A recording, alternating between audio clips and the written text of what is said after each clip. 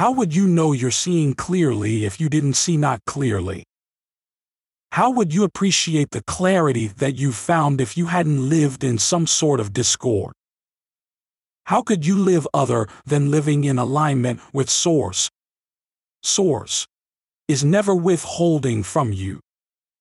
Welcome to Infinite Consciousness, a daily inspirational podcast that's dedicated to helping you manifest your dreams faster.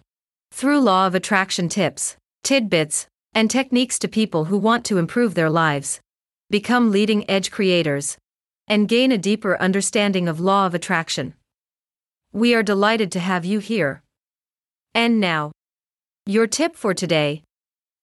Imagine them in a state of total well-being, and hold that image of them. Next rust. Through the path of least resistance, well-being is restored. Either they will recover, and well-being will be restored in this physical realm, or they will withdraw, and well-being will be restored in the non-physical realm. Regardless of whether they stay or have a death experience, well-being is always restored. Love this tip of infinite consciousness? Desire more? Catch our next episode.